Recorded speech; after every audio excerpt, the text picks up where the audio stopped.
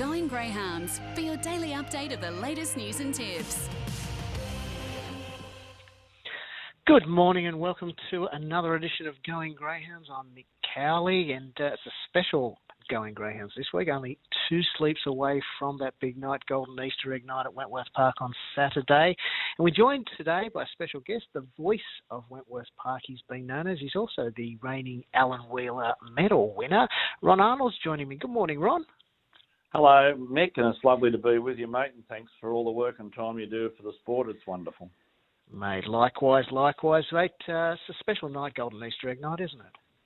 Yes, it is something this week, Mick. I have thought back to that night in 1990, and it's, you sort of introduce a group of 8 dogs coming onto the track for a new race, and, there's plenty of hype. It was $80,000 first prize that night, and it was a big earn in those days, and there was only one other around it. I think the Dapto big race Billy Dwyer had down there was the Greens Dapto Supercoat race. I think it might have been the 100,000 race for the first one, and 80,000 at the Egg. It was something sought after, and it certainly was special. And you never knew how long it'd last, what the hype would be. But over the 34 years subsequently, I've enjoyed the ride, and it's great to stand alongside of some wonderful dogs at that presentation dice over the years, mate.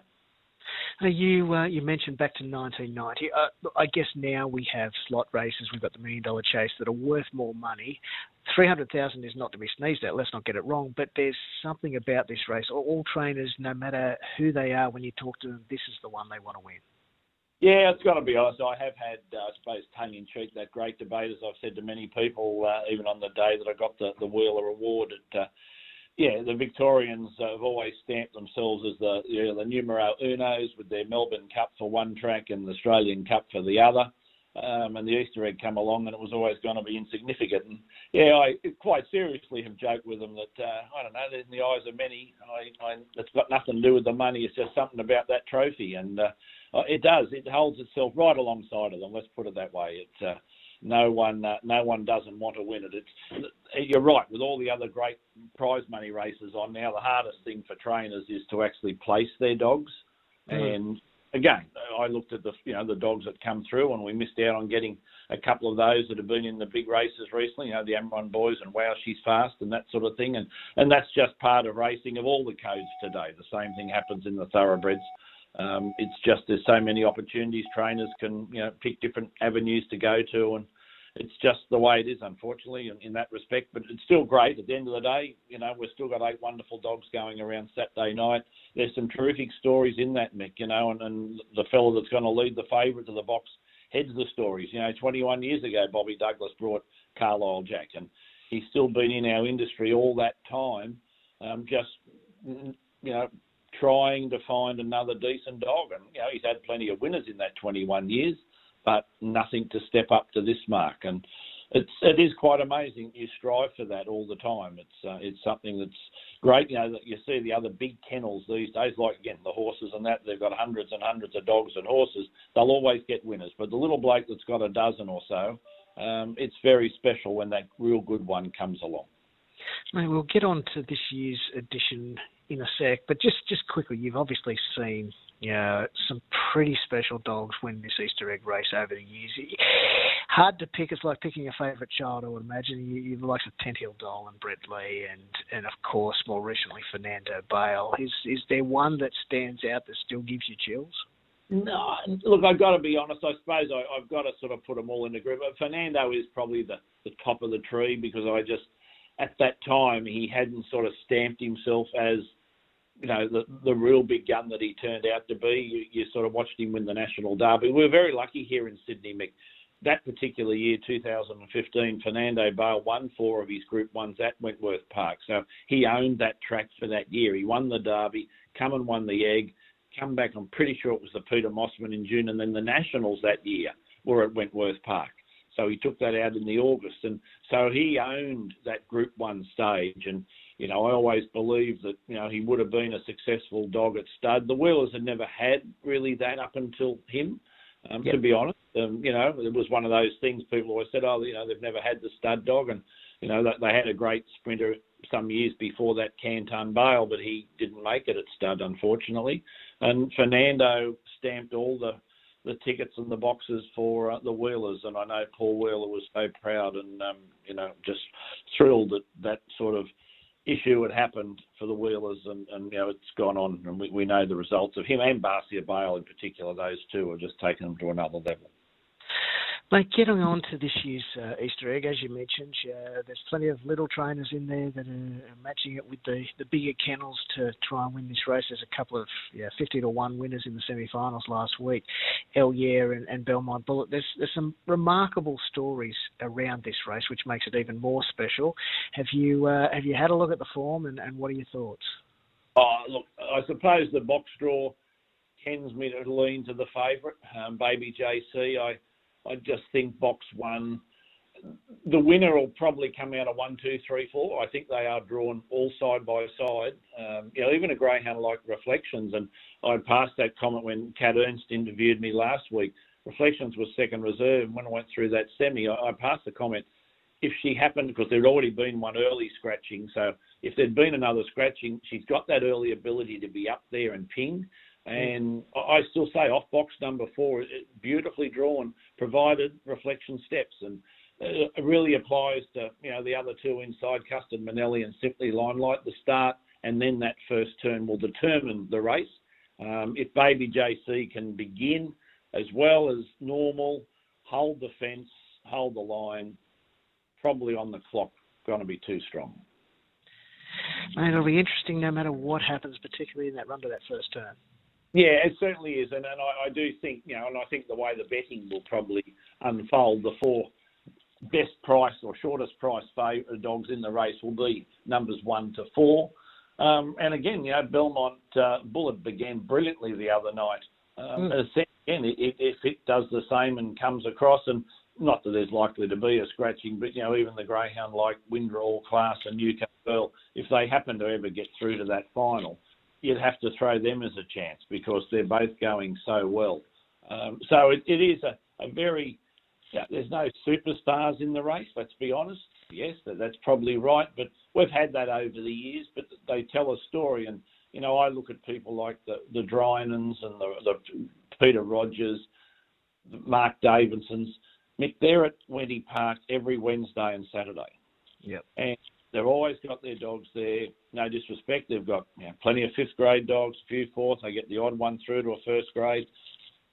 They're just there all the time. They're trialling after the last 2 or 3 dogs. It's just, we're all part of that one family of furniture.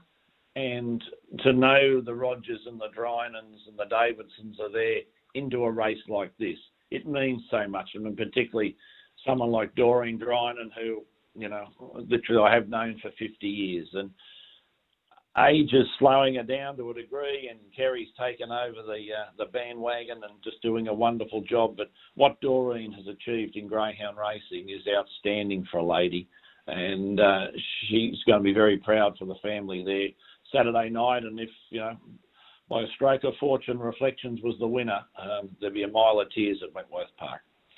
I think there'll probably be tears regardless of who wins it. As you said, it's a feature race. We've seen plenty of upsets in feature races across all 3 codes over the years.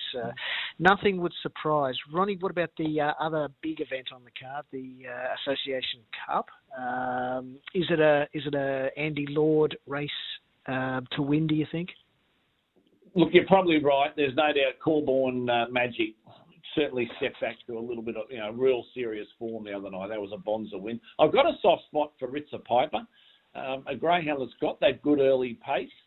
On the clock is probably 3 lengths behind Corborn Magic. But again, I sort of look at those things, and if Corborn runs into a few rumps at different stages, Ritzer Piper could get away with it. And I think just at the each-way odds, Ritzer Piper is a serious chance. Greyhounds like Zipping Whiskey, if they can get clear air by the halfway mark, they'll power to the line.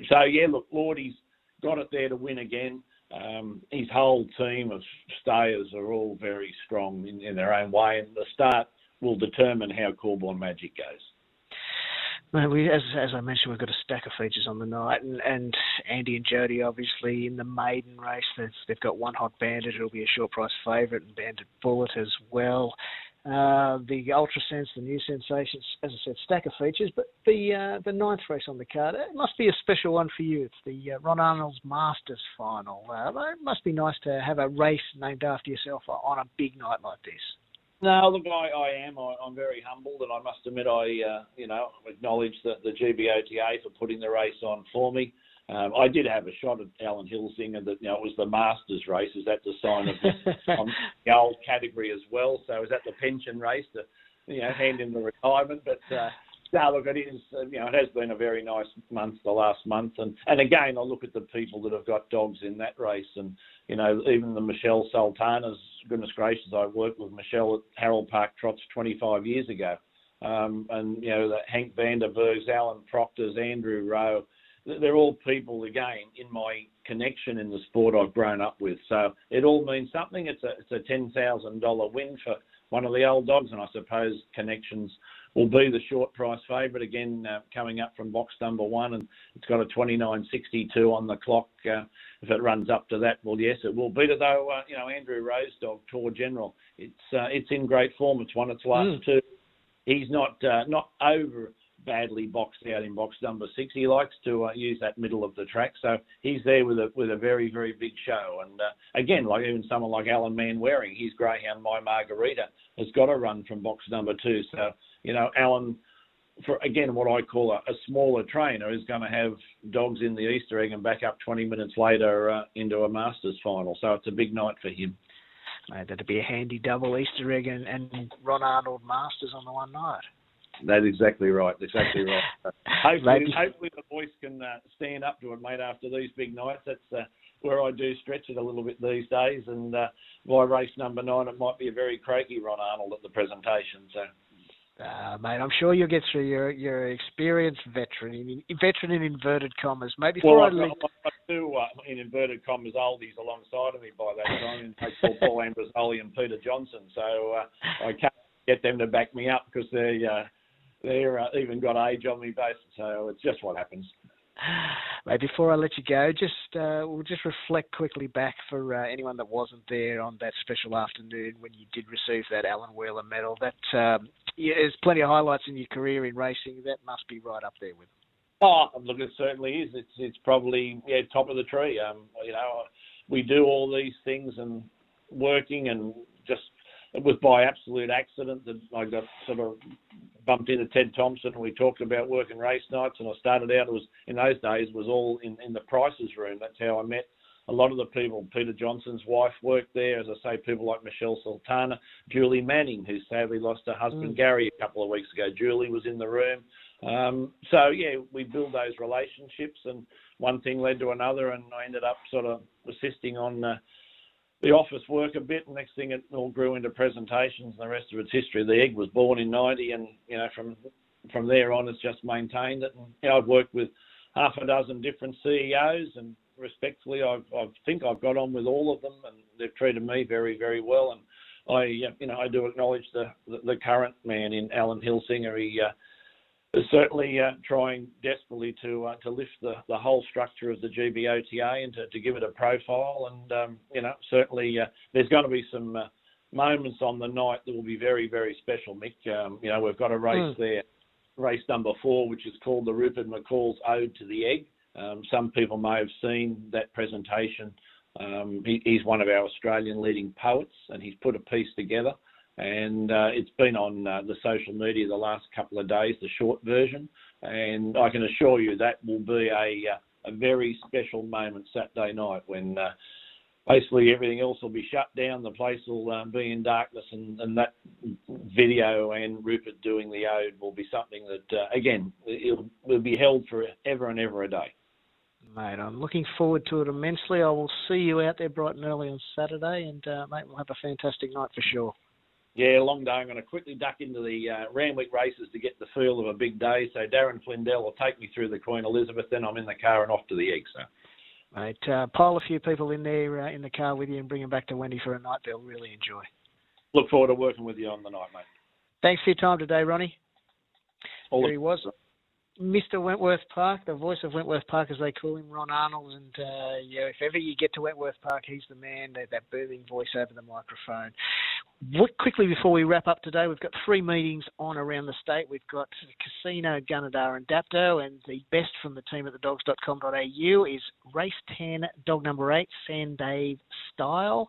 Then we head to Gunnedah. The best there is race 7, number 8, Julia Bust. And the final one at Dapto, race 11, dog number 8, Hooked on Fame.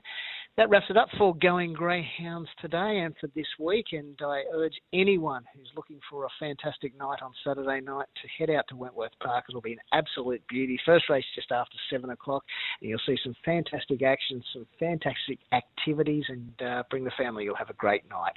That's it for Going Greyhounds on this Thursday morning.